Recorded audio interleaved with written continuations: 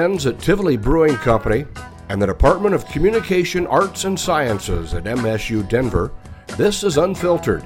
And here are your hosts, Jay Schrader and Dr. Samuel J.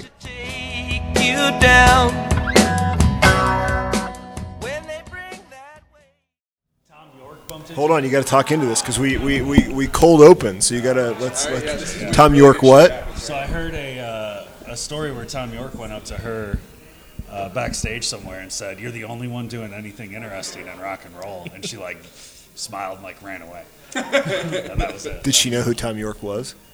I don't know. Well, that's a good question. Yeah. Did you see her at the Oscars? Grammys? Oh yeah, she was at the Oscars. Yeah, you're right. Yeah, she was at the Oscars because she got invited because she's doing the new Bond theme song. So that's why they invited her. But all the references that people were having during the Oscars, it kind of looked like she was just going over her head. Yeah. And all these people coming out to all these presentations were like, I don't know who that is. Get in there close. Let's do one of these. Cheers. We've got a long table full. I'll be here all night, everybody. Hashtag dad joke. You are a joke punishment. Oh, my God. No Jay Schrader today, for good or bad, mostly for good. Brock Harper, who has been on the podcast before, has joined in once before. I stayed local. I was on the fiction You were. recording. And Brock, where are we? Oh, we are at Long Table Brew House. And the address is, do you know off the top of your head? 2947. Get in there There's close. a niner in there. 29. Get in there close. 2849. That's good enough. 2890. The kids got Google. It's on corner of 29th and Fairfax in lovely Park Hill. I heard you guys talking earlier. When Brock's daughter turned 3, I think, I can't remember London's 3rd birthday, we had to come here for her birthday and get a present, and we came right here where the toy store was, which is now a brewery. Yeah. So I bought some sort of jelly cat, I'm sure, right here where I sit and drink this. So if anybody coffee who's stout. familiar with the area but not familiar with the brewery, there used to be a couple establishments here right at the corner, and for a while there was a children's toy and clothing store.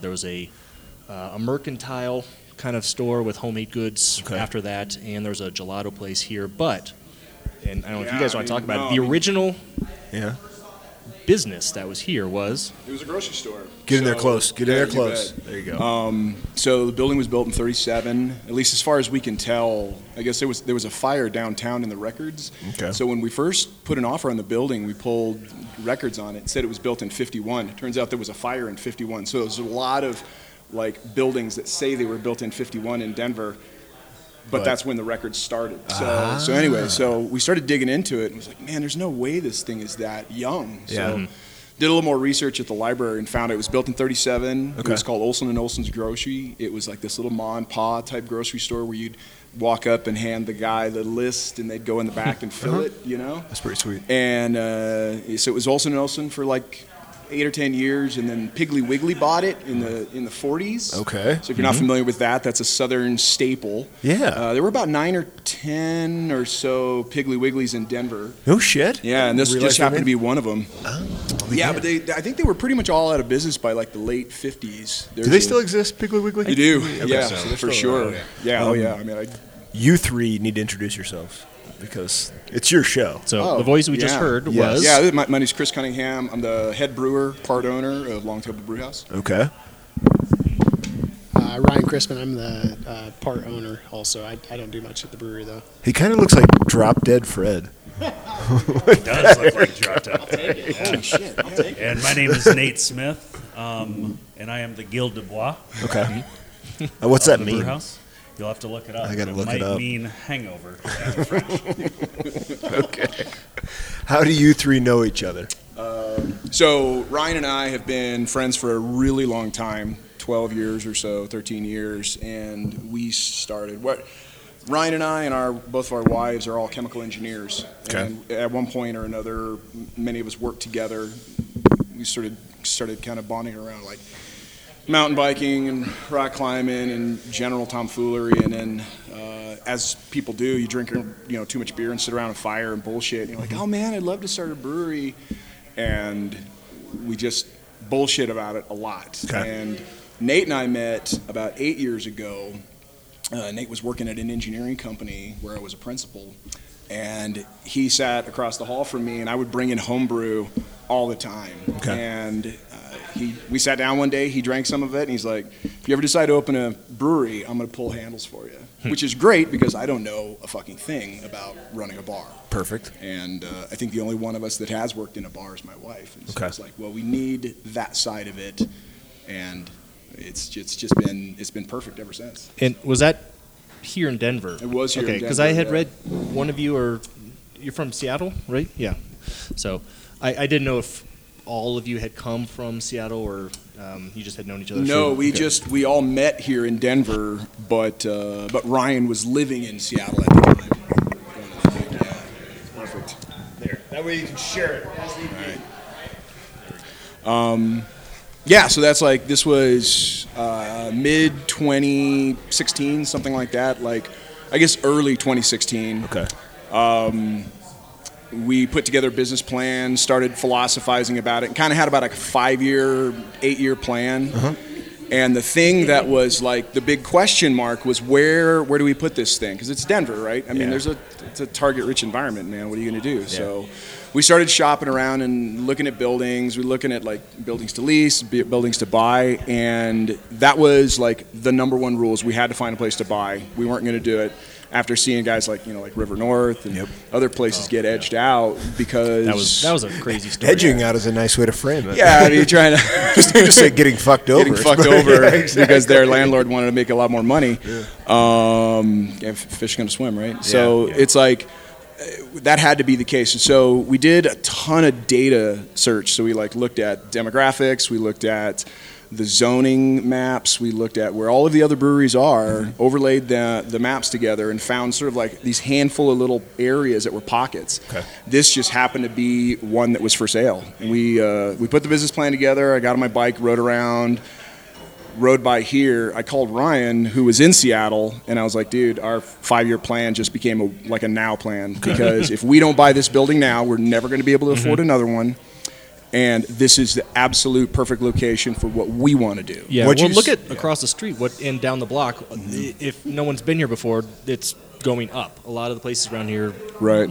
There's retail going in and stuff like that. So yeah, it would have been snatched up in no time. Yeah, and there's kind of a fun story there. Is that actually, after we put the offer in on the building, the guy that was trying to sell it was like super resistant to everything. Like he bitched and moaned about every one of our questions.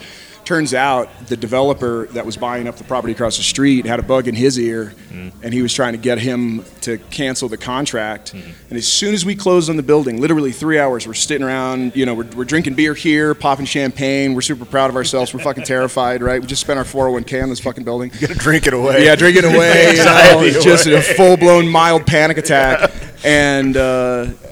And we get a call from the developer offering us considerably more than what we had just paid for it. Yeah, no shit. So we were like, yeah, obviously we're not going to sell that. But what it did is it really gave us the confidence to invest a lot more energy, because we had kind of a shoestring budget at first. In fact, we were talking earlier about that toy that you came to buy, and the building's still split up where that shop was. I mean, we had this wall torn down at one point, and we actually rebuilt it because we sort of planned around it.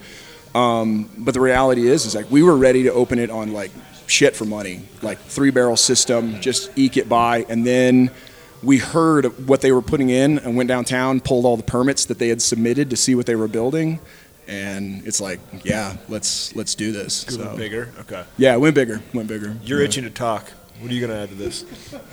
Oh no! Get it? It was a blessing in disguise, because the amount of like parties and events and Get in there a little closer, Nate. There you go. meetings that we've held in this space is just. I mean, we'll see families for a baby shower. Yeah. And then we see him for the first birthday party. Okay. And with my son, we did his first and second birthday parties in here. So it's you kind of get to see this community. Yeah. Just age and grow. When you three were thinking about a brewery and a business, was it that business model or was it a scaling business model? Not scaling. No. No. You want to be the neighborhood pub, the neighborhood No, we've third space. We've never had an interest in distribution. Yeah, third space has like been the focus from day one, but it had to be in a place with a sense of itself, right? And it had to be a place where we could commit. We had to be able to buy. We had to be a part. We had to have like voting rights in the neighborhood, right? Yeah. So it was really important that we be a fixture, and it was really important that we could integrate into that sense of place. What other places, just out of curiosity, were you looking at? Were there finalists other than this? When you look at places where you have like a commercial zone in the middle of a residential area, there's not a ton of them, and that's really what we were focused on. And so, obviously, over the Highlands, I've been in that neighborhood for a long time. Is the Highlands? I don't get up there much, and so I don't know what's opened up over there. Is it saturated with breweries? It seems like it might. There's a lot of great breweries over there. I'm not saying a lot of there my aren't, favorites, but yeah. the funny thing is that like it's so friggin' expensive over there. Yeah, it's And- crazy. Well, every Park Hill's crazy expensive from Yeah, when yeah. I had moved in several years ago, but that's just Denver in general. Yeah, and I right. feel like certain neighborhoods obviously skyrocket more, and Highlands is definitely one of those neighborhoods, and Park Hill is also one. For sure. But you guys got in at a great time, and One Yeah. thing about Park Hill as well is that even if people move into this neighborhood, they seem to like adopt the kind of vibe of like, Yeah. I'm very proud to be Park Hill all of a sudden, and they kind of like try to integrate that into themselves. do the three of you all live here? No, No, Ryan okay. lives in Park Hill. Nate's just north, and I'm over in Highlands. Okay. Yeah. I think when you had said that you were looking for a place that already had an identity, or Right. had something, there was nothing manufactured, right? When you're opening this up, there was an authenticity to it. I think Park Hill has that, and I guess I've seen it. We've seen it coming up to Brock and Katie's enough over the last 10 years that there is something about this neighborhood.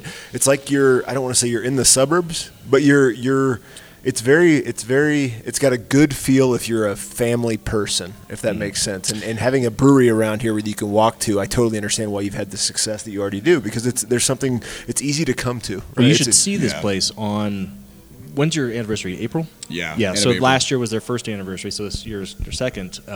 You guys shut the street down. Yep. And you couldn't get a beer. That's awesome. It was just lines out the door. It was crazy. So the neighborhood has embraced this place, and this is me speaking as a neighborhood person who comes here quite often, and it's just awesome to see that just that success. They don't need anything else. Yeah. I'm not saying putting words in your mouth, but No, no. like Chris was saying, they don't need to can, they don't need to distribute. Mm-hmm. They have what they need, and the neighborhood was ready for this. I think that I appreciate that. I appreciate that so much. Yeah. Yeah, no. So I was here 2 weeks ago. I've got an 18-month-old kiddo. My wife was pregnant when we were gutting this place. Okay. So her and Chris actually have like full credit for the design and like building this out, along with Joel, who did a lot of our designs here. But I was here probably 2 weeks ago with my kiddo, and we were sitting on the floor in the corner over here, and there was another family that had a kid roughly the same age. And they were sitting there, and then another family came in with a kid roughly the same age, and then another family came in. And all of them are sitting around, and they all lived within about 10 blocks of each other, including us. And they'd lived here for 5+ years, and they said we never knew each other until this brewery opened. And now that you guys are here, we are best friends. We hang out. We've got kids together. And, they shared a bunch of toys with my kid, and he was flying out the next day to Florida. So we still have those train sets that they gave him for the flight, because they were like, this worked for our flight, so you should take it. Yeah. And, the idea of having a, super kid-oriented brewery is maybe a little bit different than most breweries when they start up, but this neighborhood is just a fantastic neighborhood. It's a family-oriented neighborhood, and it's one that we embrace it and love having kiddos here. So I'm wondering, that any one of the three of you can answer this.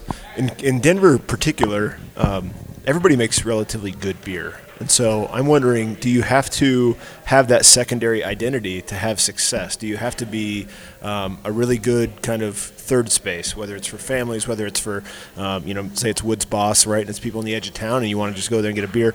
Do you think that is kind of integral now? You can't just make good beer; you have to have something else. Yeah, this is a question I answer a lot. Okay. When someone asks you what makes you different, what differentiates you from anywhere else.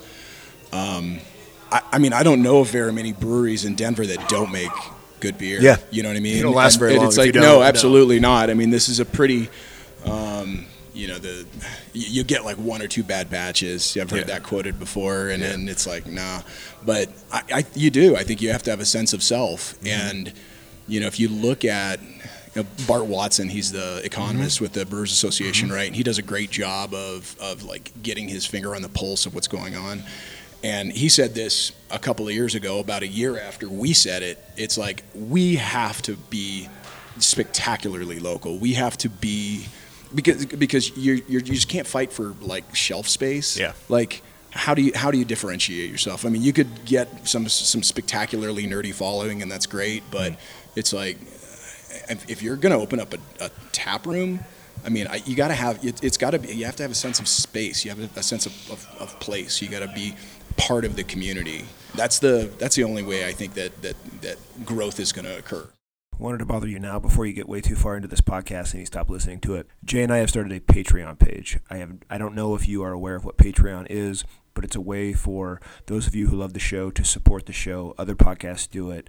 Some really, really big podcasts do it. Some really, really small podcasts do it. But it's a way for us to help support what we're doing, gas to and from breweries, getting things like hats, doing some advertising on Facebook, making sure that the quality of the show is as good as it can be, etc., etc. If you are interested in supporting the show monetarily, we would greatly appreciate it. If you're not, we totally understand. We still want you to listen. This is uncomfortable for us to even ask. You can go to Patreon, patreon.com/unfilteredcraft. It's just $3 a month. For that $3, we will send you our new unfiltered koozie, a couple of stickers, and we promise, if you keep subscribing, if you keep giving us those $3 a month, every time we order new stickers, new buttons, we will put those in the mail for you. If you want to support the show, we will be forever indebted to you, and thank you so, so much, and we'll get those things in the mail for you. It's just Patreon, patreon.com/unfilteredcraft.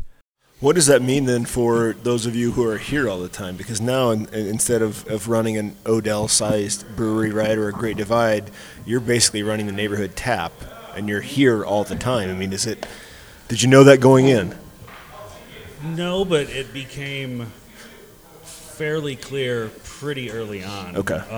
With the type of support we receive, as you analyze repeat customers versus new customers, we see 3 out of 4 are repeat day over day, month over month. And I think from a service standpoint, it's, being authentic and genuine with the neighbors and the community, and not, there's room for, medals and awards and everything and beer. But there's also, a lot of value for being a genuine place that people come to feel a part of the neighborhood and meet fellow families and so forth. Yeah. So I was here a couple weeks ago, and I ran into a friend of mine who lives down in Platt Park, and she came up here strictly to come here. So because she had been here before with a friend, and she actually made a return trip up here.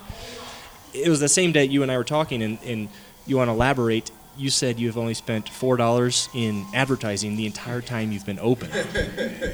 And that's interesting that you come in here, and there's experience. You come in here on a Friday night or like your anniversary party or whatever, and it's, line, the place is packed. It's crazy. So it's an awesome thing to see, and you guys, have this awesome thing that's for the neighborhood, and you don't have to, worry about throwing all sorts of money at social media and whatnot, because the word of mouth has gotten out, and people have come here even from Platt Park. Not that that's that far away, but No, I mean, just already in talking to you three, it's pretty clear that coming in here and discussing things with the owners is pretty welcome. You know what I mean? Like there's nothing, there's not a distance between the person who makes the beer and the person who drinks the beer. And I think sometimes even now with the brew pub model, I'm not saying you're a brew pub, but with the modern kind of Denver model, those brewers can be kind of unapproachable, but I mean, I can tell, but here it's but the most successful ones tend to be able to, I'm going to come to the bar and have a conversation, right? We're going to talk about it. We're talking about this beer, but also talk about our kids and all that. Yeah.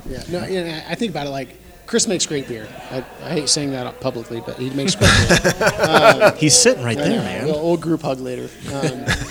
But really it came down, it's an experience. And when I walk into a brewery now, it's no longer about the beer. I assume you're going to make great beer. Yeah. If you don't make great beer, I'm out. Yeah. This isn't Omaha. But then I want to be able to talk to the people that are pouring the beer. I want to know what they think about the beer. And Nate's done a phenomenal job building a team that is not just pouring beer, but they're knowledgeable about the beer. They're telling you about the beer. They know what kind of hops went into the beer. And they're they nice know what people. the mash temperature was. They know everything about the beer. They know what Chris did with the beer. Yeah. They've tasted the grain. They've tasted the hops.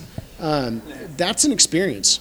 Yeah, And for sure. and to be able to educate the drinkers about that aspect is really cool. That's an experience, and it's not taking a tour with Chris every day, but it's actually getting it while you're drinking the beer. Yeah. I love it. And I go to a lot of breweries in Seattle, and it's like you don't get that same experience. It's here's your beer, you ordered the pale ale, you're out. And it's like, and I've seen Nate and his team spend 10 minutes talking to people about the specific beer that they want. And if they don't like it, we'll give them another one, and then they talk about that one. I love it. They're a good staff. I've since I live around the corner, I've come here since day one, and it's always been a good, nice, like you said, knowledgeable staff that anytime I come in, if it's not that crowded, they will sit and chat with you the entire time and just bullshit your way through an hour and a half of drinking, and that's just awesome. If you're here by yourself or whatever, and they're like, yeah, let's just chat and hang out and whatever. And Nate's done that as well. So We're definitely meeting here now for our afternoon. Our working afternoons. You don't need to come down towards Metro anymore. I'll just come here. I don't think you ever have to twist my arm to go to a brewery that's 2 blocks from my house. I know. This is great. Okay, we got to ask just the staple questions. What was the beer, Chris, that changed it all for you? Not your beer, but the one that. How'd you get from Coors Light to this? Salvatore Doppelbock. Oh. Yeah, for sure. That was like I had it probably. I don't know, maybe like 93, 94. Where's something Salvatore like from? that. Germany. Okay. Yeah, it's German Doppelbock. So it's an Anger beer. I had it, and it just like my face melted. I mean, I'd been drinking. I was in the military, and I was drinking a lot of like Rolling Rock. I was on the East Coast, and so had it, and it was like, what the fuck is happening? Yeah. And then the next one was Pyramid Apricot Wheat. Oh. Okay. Nice. I got transferred from the East Coast to the West Coast, and I'm driving, up the 101, and I stop at this little shit bar, and I ordered a beer, and the guy's like, hey, what do you want? Well, I'm like, whatever the locals drink, and he hands me a liter of Pyramid Hefeweizen or Pyramid Apricot Wheat, and I was like, holy crap, this is like unlike anything I've ever had before. And then I'd been brewing since 91, home brewing since 91. Okay. But it was pretty like tame. It was like whatever kind of dusty, crappy extract and 6-month-old yeast you could Cheapest grab. stuff. It had to be hard to find. It was really stuff. hard, yeah, for sure. Okay. But yeah, that was it. That was the thing that really changed it for me. And then it happened very fast. I was gonna say. Being in the Northwest, there was a ton of great beer Red up Hook. there. Yeah, Red Hook and Weinhardt's, and those guys were like, breaking all kinds of ground early on. So you are brewing relatively early on in the home brewing scene. Yeah, for sure. Well, 92, 93, that's about when New Belgium had started. Yeah. You weren't here, but that's, that was groundbreaking, and it didn't go much outside of Colorado for quite a while after that. right. I think Sierra Nevada had probably been around at that point. Anchor was definitely around. Yep. But, when it comes to anything west of the Mississippi, Shinerbach, I mean, Yeah, no, that was, you're that's all you're talking about. Yeah, for sure. Besides the big boys. That's really cool. Holy shit. Okay, so I guess what made you think you could go from homebrew to owning a brewery? That's a really good question. How many batches did you have to repeat and go, oh, it still tastes the same? Okay. Oh can yeah, do I mean this. that's not even something you can count, right? Yeah, So, I got really serious about it maybe 3 or 4 years before. I mean, I'd been homebrewing the whole time and kind of like putting it together with like mash coolers and shit like that. I mean, kind of just doing the thing. And then I got super serious and built an all electric PLC controlled thing, 1-barrel system, and then just started entering competitions like crazy. Okay. And because I despise people that just like talk a lot of shit. Like they're like, oh yeah, I'm gonna do this thing or I'm gonna do this thing. Fucking and do it. Yeah, just fucking do it. Just shut Yeah. up and do it. And it's like, and I get it, whatever. I used to be that guy, the dreamer, right? Whatever. And it's like, Willy Wonka. if you want to make something happen, you have to just do it. And so my wife was like, if you're even thinking about starting a brewery, I want to see you like get 10 medals before anything else happens. Yeah. But that's not. There does not make a fucking commercial brewer, right? Yeah. There's a lot of stuff that happens between the two. Usually a brain. Right, yeah. but it is. It's like. Well, sorry, homebrewers. That's not what I mean. A business mind. Yeah, no, for sure. There's a different skill set So, required. Nate and Ryan, did you guys ever dabble in the home brewing? Not with Chris, not without Chris. I'll say go into his house and when in his garage it was a small version of the brew house that you look at in the other space. What about like home bong making? Did you ever get into home bong making? No. Well, it's like a snorkel and an ice pick, right? Is that half baked? I would say Nate's more apples. Mine was a Snapple bottle. Let's go. Okay. No, toilet paper roll. Yeah. Right. More of an astronaut than a rocket scientist. Yes. So Ryan, did you ever dabble? Yeah, so I got my PhD in basically fermentation sciences. Humble brag. Humble Jesus. brag. Okay, never mind. He's a real scientist. No, but I was making drugs as opposed to booze. Fucking buckets. No, but I made beer for a little while, but like I hated the idea of making small scale beer and like it wasn't that good. And it was in Seattle, so like I could walk to the local bar and buy like really good beer. Get a free. That's such a big thing. I never started ever because the amount of time and effort I would have to put in to even make something that was halfway decent. I'm like, what? I've just wasted so much if money. If you invited me to your house to drink your home beer, I'd be like, what the fuck, Brock? Yeah, it's garbage. But, what are we doing? Like, let's just get a 6-pack. So I've had a couple friends who've done home brewing, and, no offense, I'm not going to name names, but I would try it and be like, okay, I'm just going to go to the liquor store. And I know I'd be the same way. You can make good beer as a scientist, engineer, home brewer. Mm-hmm. To make great beer is not easy. Yeah. And that's like, and Chris was making great beer, and it was like, well, shit, so I switched to wine. Okay. So I started making wine, but it was like, and that's different. Like it's the grapes are what make it great. But like I started taking Chris's beer, and I was like, I would rather just fly to Denver and have his beer than try to make my own 5-gallon batch. Was the business the reason why you moved here? Or were you planning on moving here? Stop real quick for Nate. You had a question or a comment or something? Not at all. I was just going to say he was making it consistent as well. He was consistent. The big no, change. that was the thing. When we started, when we thought about making starting up a brew pub or brew house, it was Chris and I said we need to be able to make a good Helles, and by we I mean Chris, because like you can't hide behind the hot bomb, and so it was like let's make a good Helles. So Chris I think probably for a long time made a Helles and just repeated it and repeated it and repeated it. And it was okay. It's probably 100 gallons. Yeah, and then finally it was like, I know how to make a Helles. And I was like, okay, we know how to make a brewery then. Because it's like, if you can't hide behind a Helles. You can't actually make beer. Yeah. And you shouldn't be making beer, right? Yeah. I mean, the Germans, the Belgians wanted you to make it like that, right? Exactly. So wait, you have a PhD. So what are you doing aside from this? I mean, is this a full-time job for you? No. So I am very. These guys run the show. Okay. Yeah. What's your other job? Yeah. So I was, Chris called me, and there's a long story around that. That's probably more beers than what we have time. But we have plenty of time. So more beers than we have in the tanks. I can tell. Are we interested in the story? Is that boring? I mean, people want the fucking story. I can tell the story. So tell the story. Right? We didn't come to watch. Yeah, exactly. No shit, that's right? That's fair. Jeez. So Chris and I, we were on a backpack trip on the West Coast Trail in Vancouver Island. Okay. If anybody wants to do a backpack, I was there last summer. That is a phenomenal backpack trip. Like that's a life goal to do that trip. You're reading tide tables, climbing ladders. It's fantastic. Damn. We put together our 5-year plan on that trip. Nice. We walked away from there, and we were going to do 5 years and start a brewery. And I was working. So my background, pharmaceutical science. I do oncology research. So I make drugs for kind of trying to target novel cancers. Okay. And Chris called me up after that trip, and he told the story. Our 5-year plan turned into about a 2-week plan. Okay.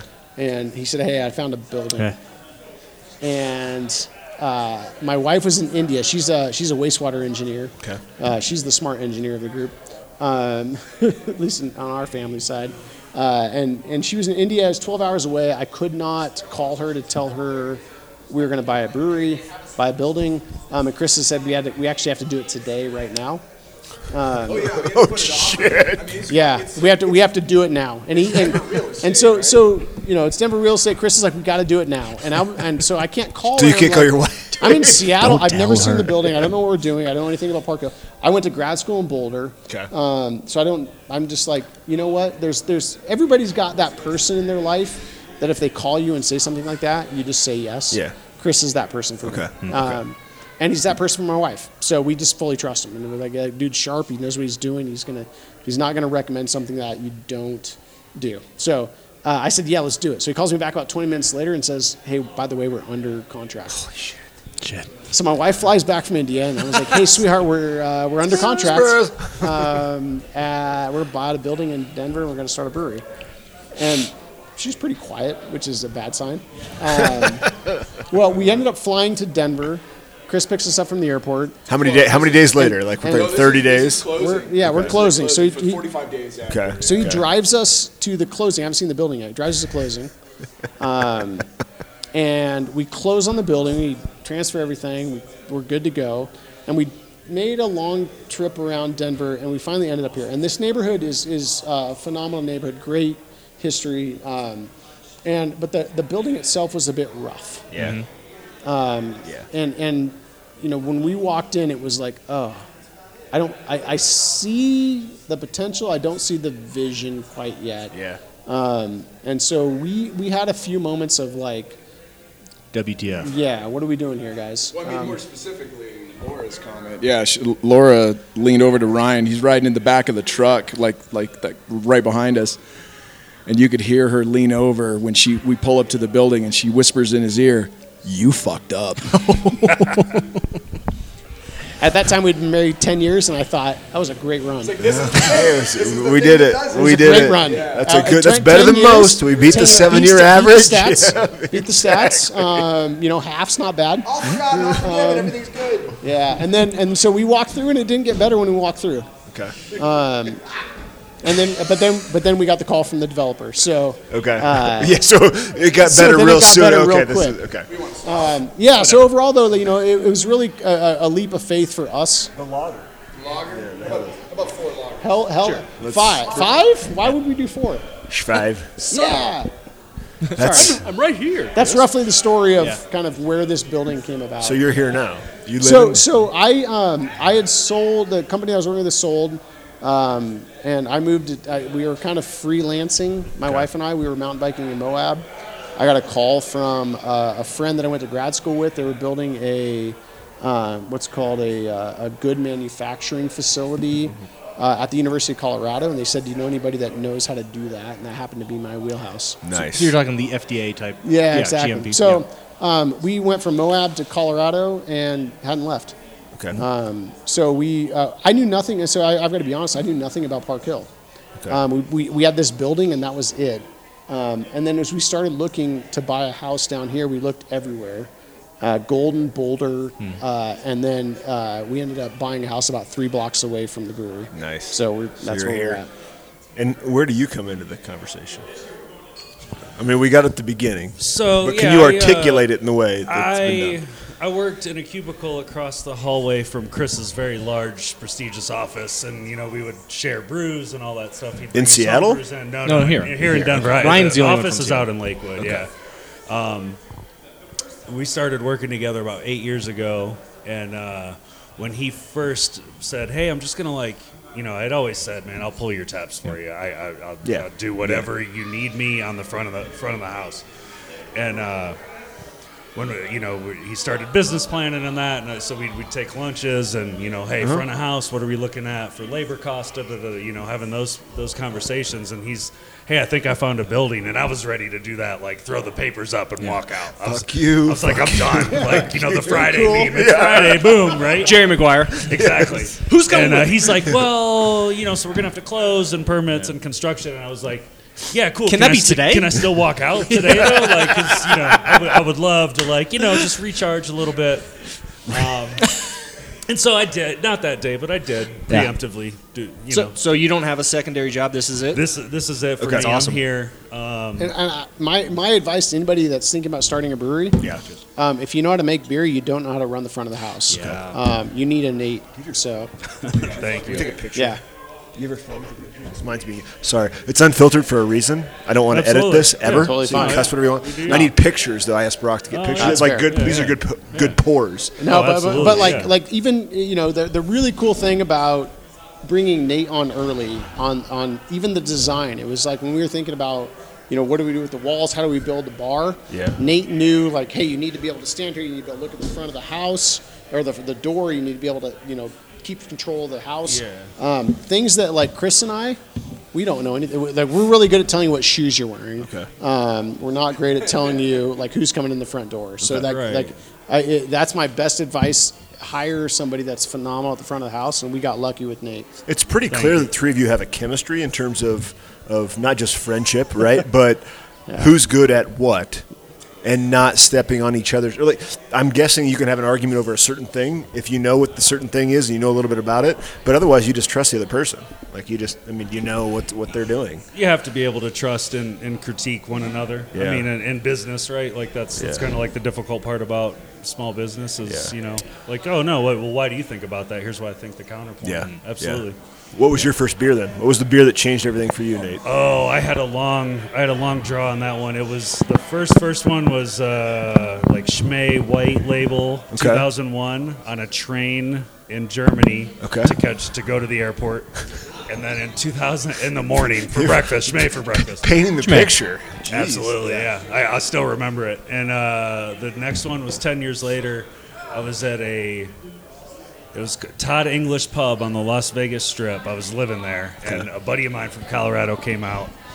Saw they had La Folie on the board. I had no idea what he was talking about. Ordered it. This is Vegas, so they brought it. Bucket, ice, towel, cups, all that. Because it's corked. Exactly. Right? Yeah, it's Yeah, it's it's like a cork wine bottle. and It's table service Yeah. at that point, and he pours it, and we have a sip, and oh wait, okay, that's beer. Cool, I'm gonna move to Denver then. Are you a sour fan now because of that, or For a long time I was, and now I'll drink the Helles all day long. Sours, you get old, you get that indigestion and the heartburn and stuff. But yeah, I mean that'll always hold a place for me. Absolutely. You start thinking about the total acidity and pH of your product. right. calories? Do you have any Tums with that, please? There's I can't remember. Is it 21st Amendment Brewery? Who was it? I just saw an article yesterday that, or maybe it was local.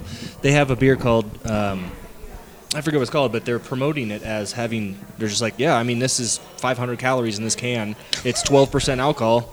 This is what it is. Sounds awesome. Who was that? I know. No. I can't remember who it is. I'll have to look it up. But yeah, I saw. white can with. Somebody will always do. Yeah. What was your first beer? Yeah, Ryan. What was the one? So Washington State Cougar by Heart. So Busch Cougs. Light. I mean, that's as good as it gets, right? That's the official beer of Iowa City, Iowa, brother. I got to throw that out there, right? Katie. For My us. wife's a Coug. Oh yeah.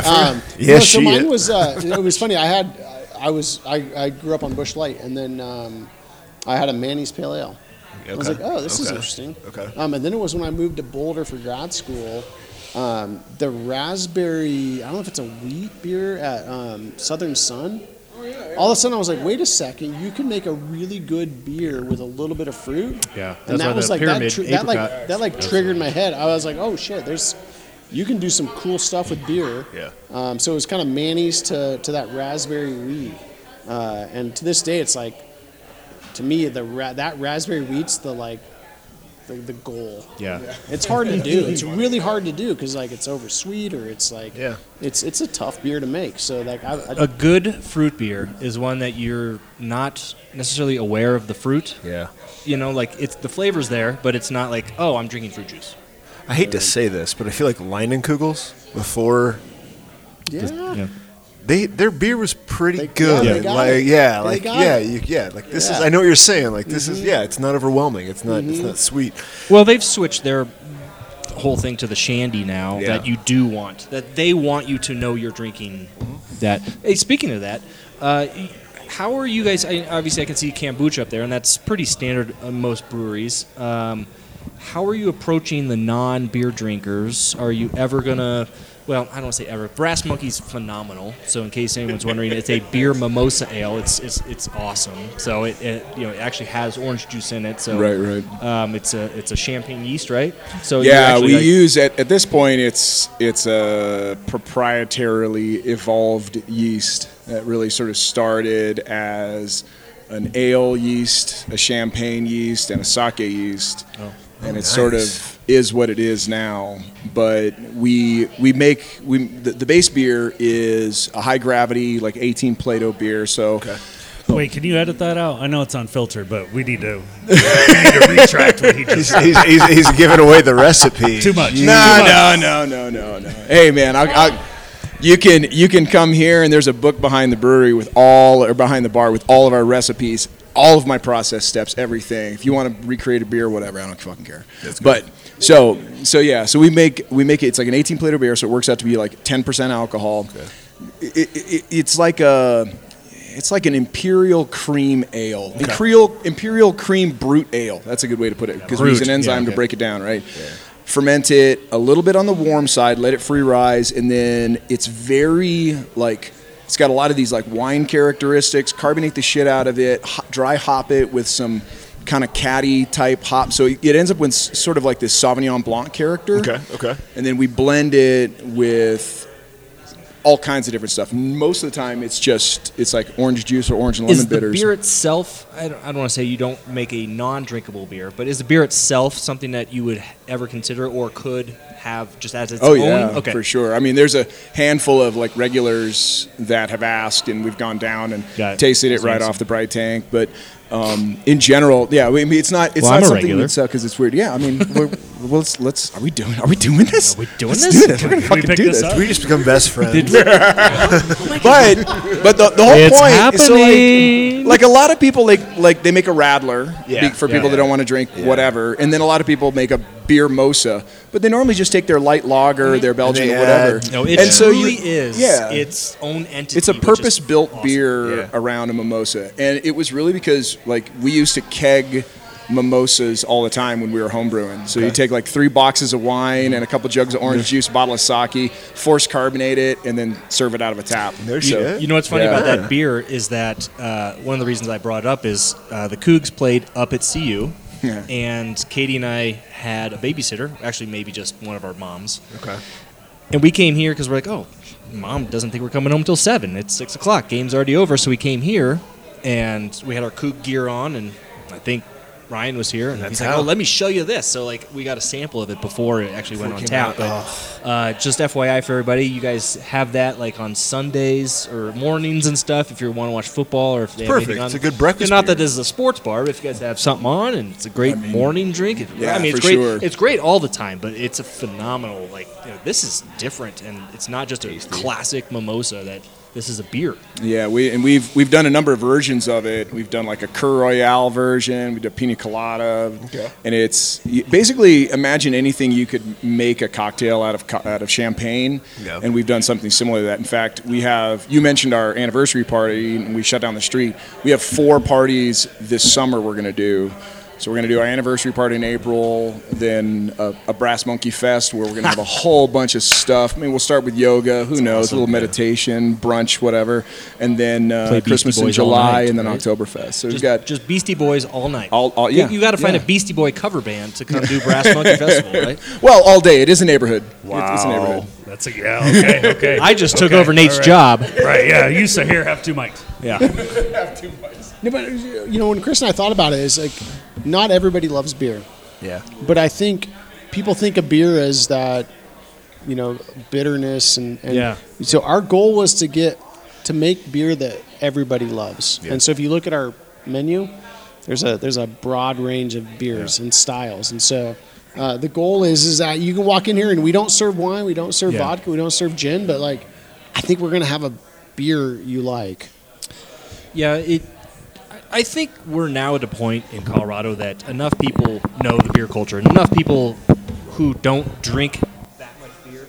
Oh, you got to turn it back on. Sorry, Ryan. Yeah. Sorry. Yeah. Enough people have not enough people don't drink beer that they know what they're getting into when they go into a brewery. So that they probably do know that there are other options, and God forbid.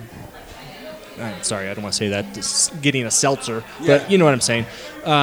It's people know what's available at breweries, and they know that. Oh, I know this isn't just this bitter drink that's carbonated and stuff. Like I can probably handle a pale ale or something that's not too hoppy and not, like a saison is phenomenal because it's just a great flavor that is not quite beer flavor. I mean, it is beer, but we're in an age now that we're way past people like, I don't drink beer, I'm not going to go to that place. It's like, no, you'll be fine. Yeah, we'll find you something.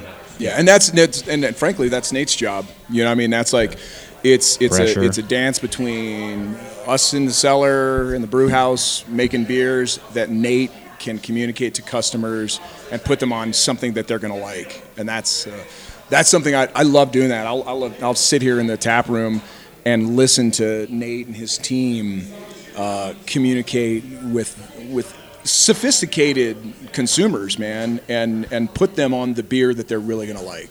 Let me ask you then, along those lines, do you think that you are seeing different numbers here than you would, like different numbers regarding trends than you would a mile that way? I mean, you have to be, right? Like, a neighborhood, I'm not seeing a big Weldworks style fucking grapefruit IPA, right? Like, you don't, thank God. A time and place, I think, for all beers to be offered, probably by most breweries out there. I think though, when it's a neighborhood place and it's a more casual and more open environment, it's a little bit more like I want to go there and I'm gonna have a beer rather than I'm gonna make that trip to there and I'm gonna be in line and I'm gonna get that thing, right? And I mean, people do it with food, they do it with beer, they do it with once upon a time with albums and records and stuff. So it's a little bit different. Is there anything you won't brew? Like, is seltzer one of those things? I don't want to give away trade secrets. Is there anything that you refuse to do? Because I've come in here quite a bit, and So I'm going to start to let Chris breathe heavily. Is he okay? So it was funny when we first started. We were in the basement. It was me and Chris, and we're like, we're never going to do a hazy. Yeah. And because personally, it's a personal comment, and it was off record, and it wasn't. That's on record.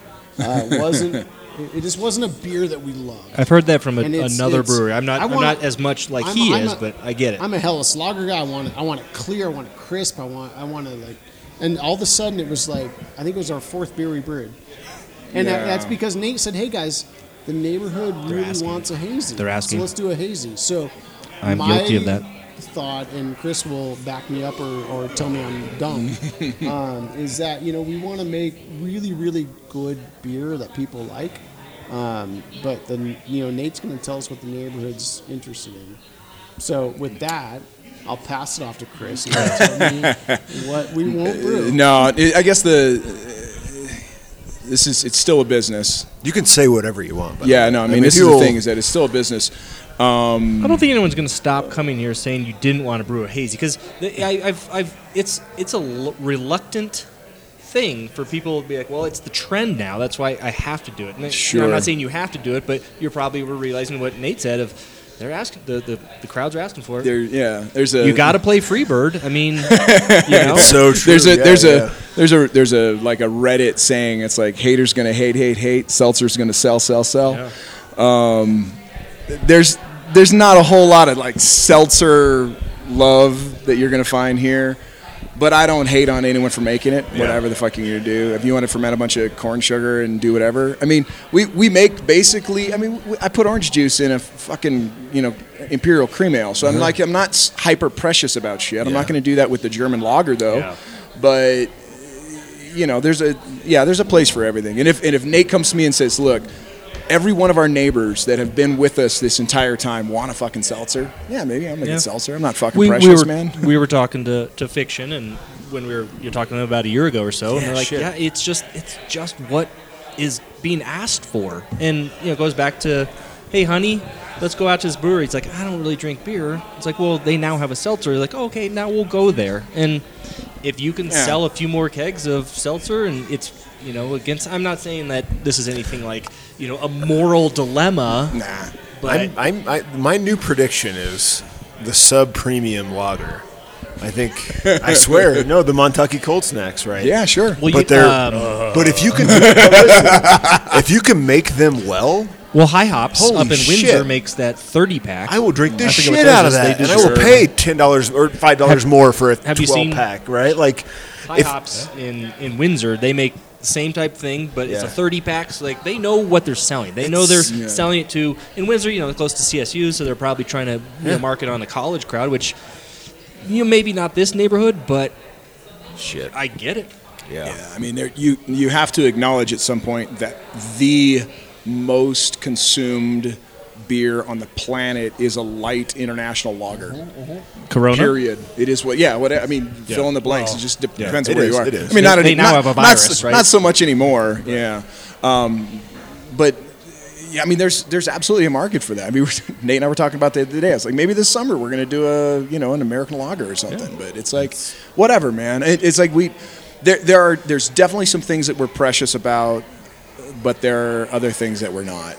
So I did moral flexibility, I guess. I did listen. The Brewbound podcast was talking. Their first podcast of the year was talking about their predictions, and their prediction for 2020 was a low ABV IPA as the new thing. And I thought, no, but I think they're right because of guys like us who we're old enough where you're hungover, but you like the fucking hoppiness. And I think if you can make a good one, right, that's like 3.5 to 4, we'll drink it. I personally have a problem with those. Just more of a flavor thing because you get so used to what an IPA's flavor and just the bang of it. I know. That it's like, oh, let's just take a great IPA. Yeah.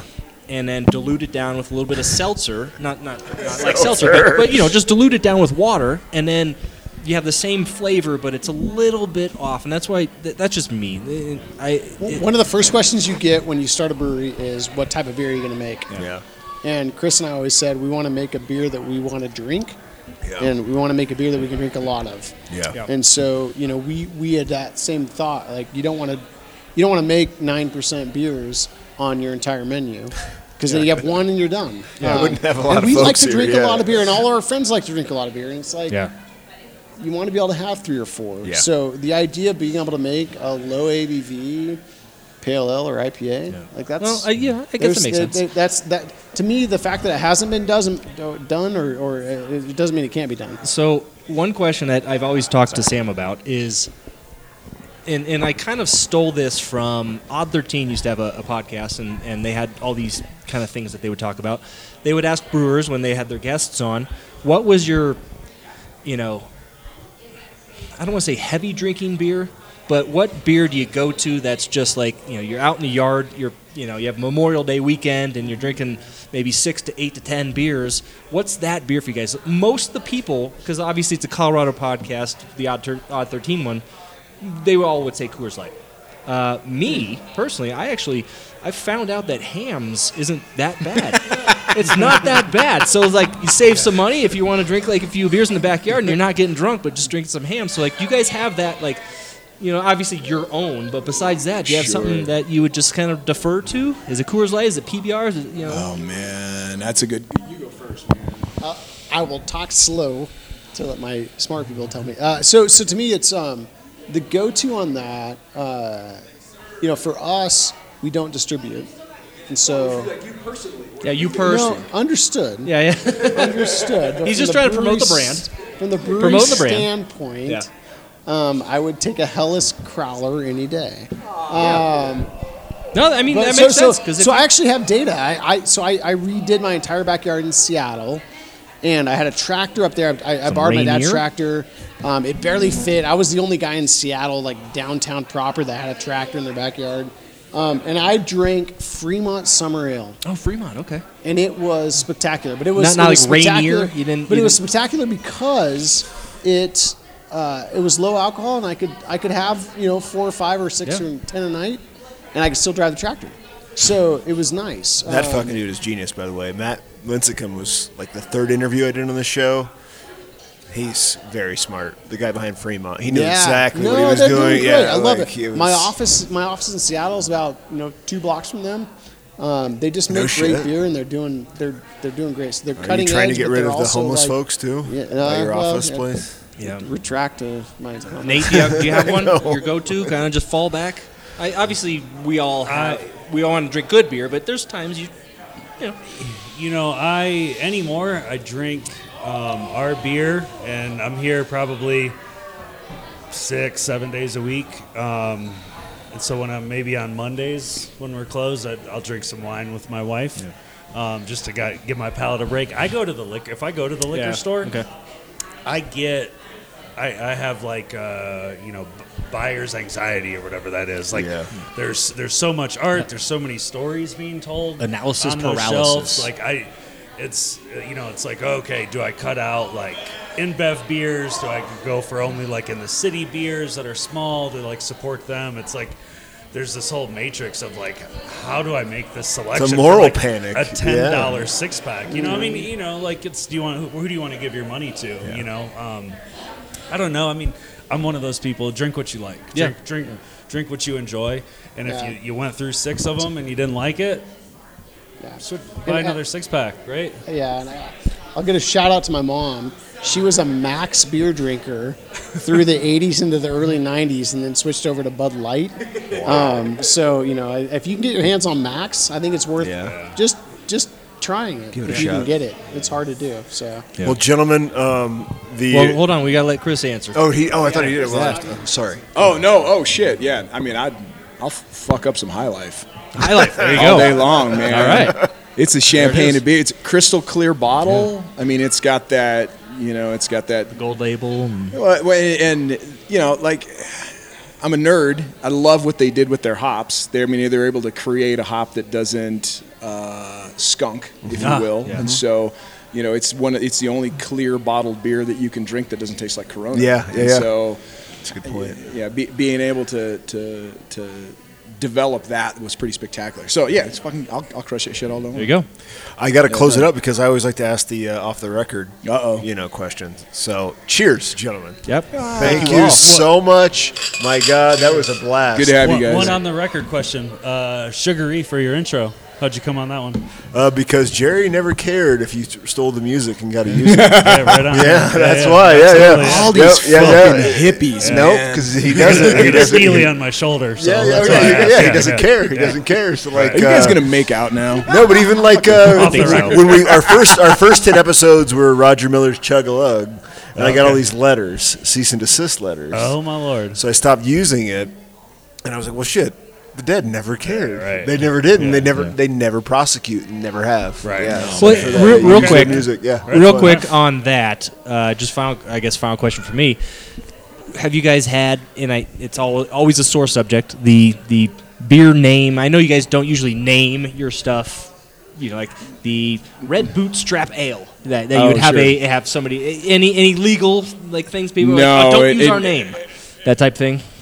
I would love to get a letter from Yeah.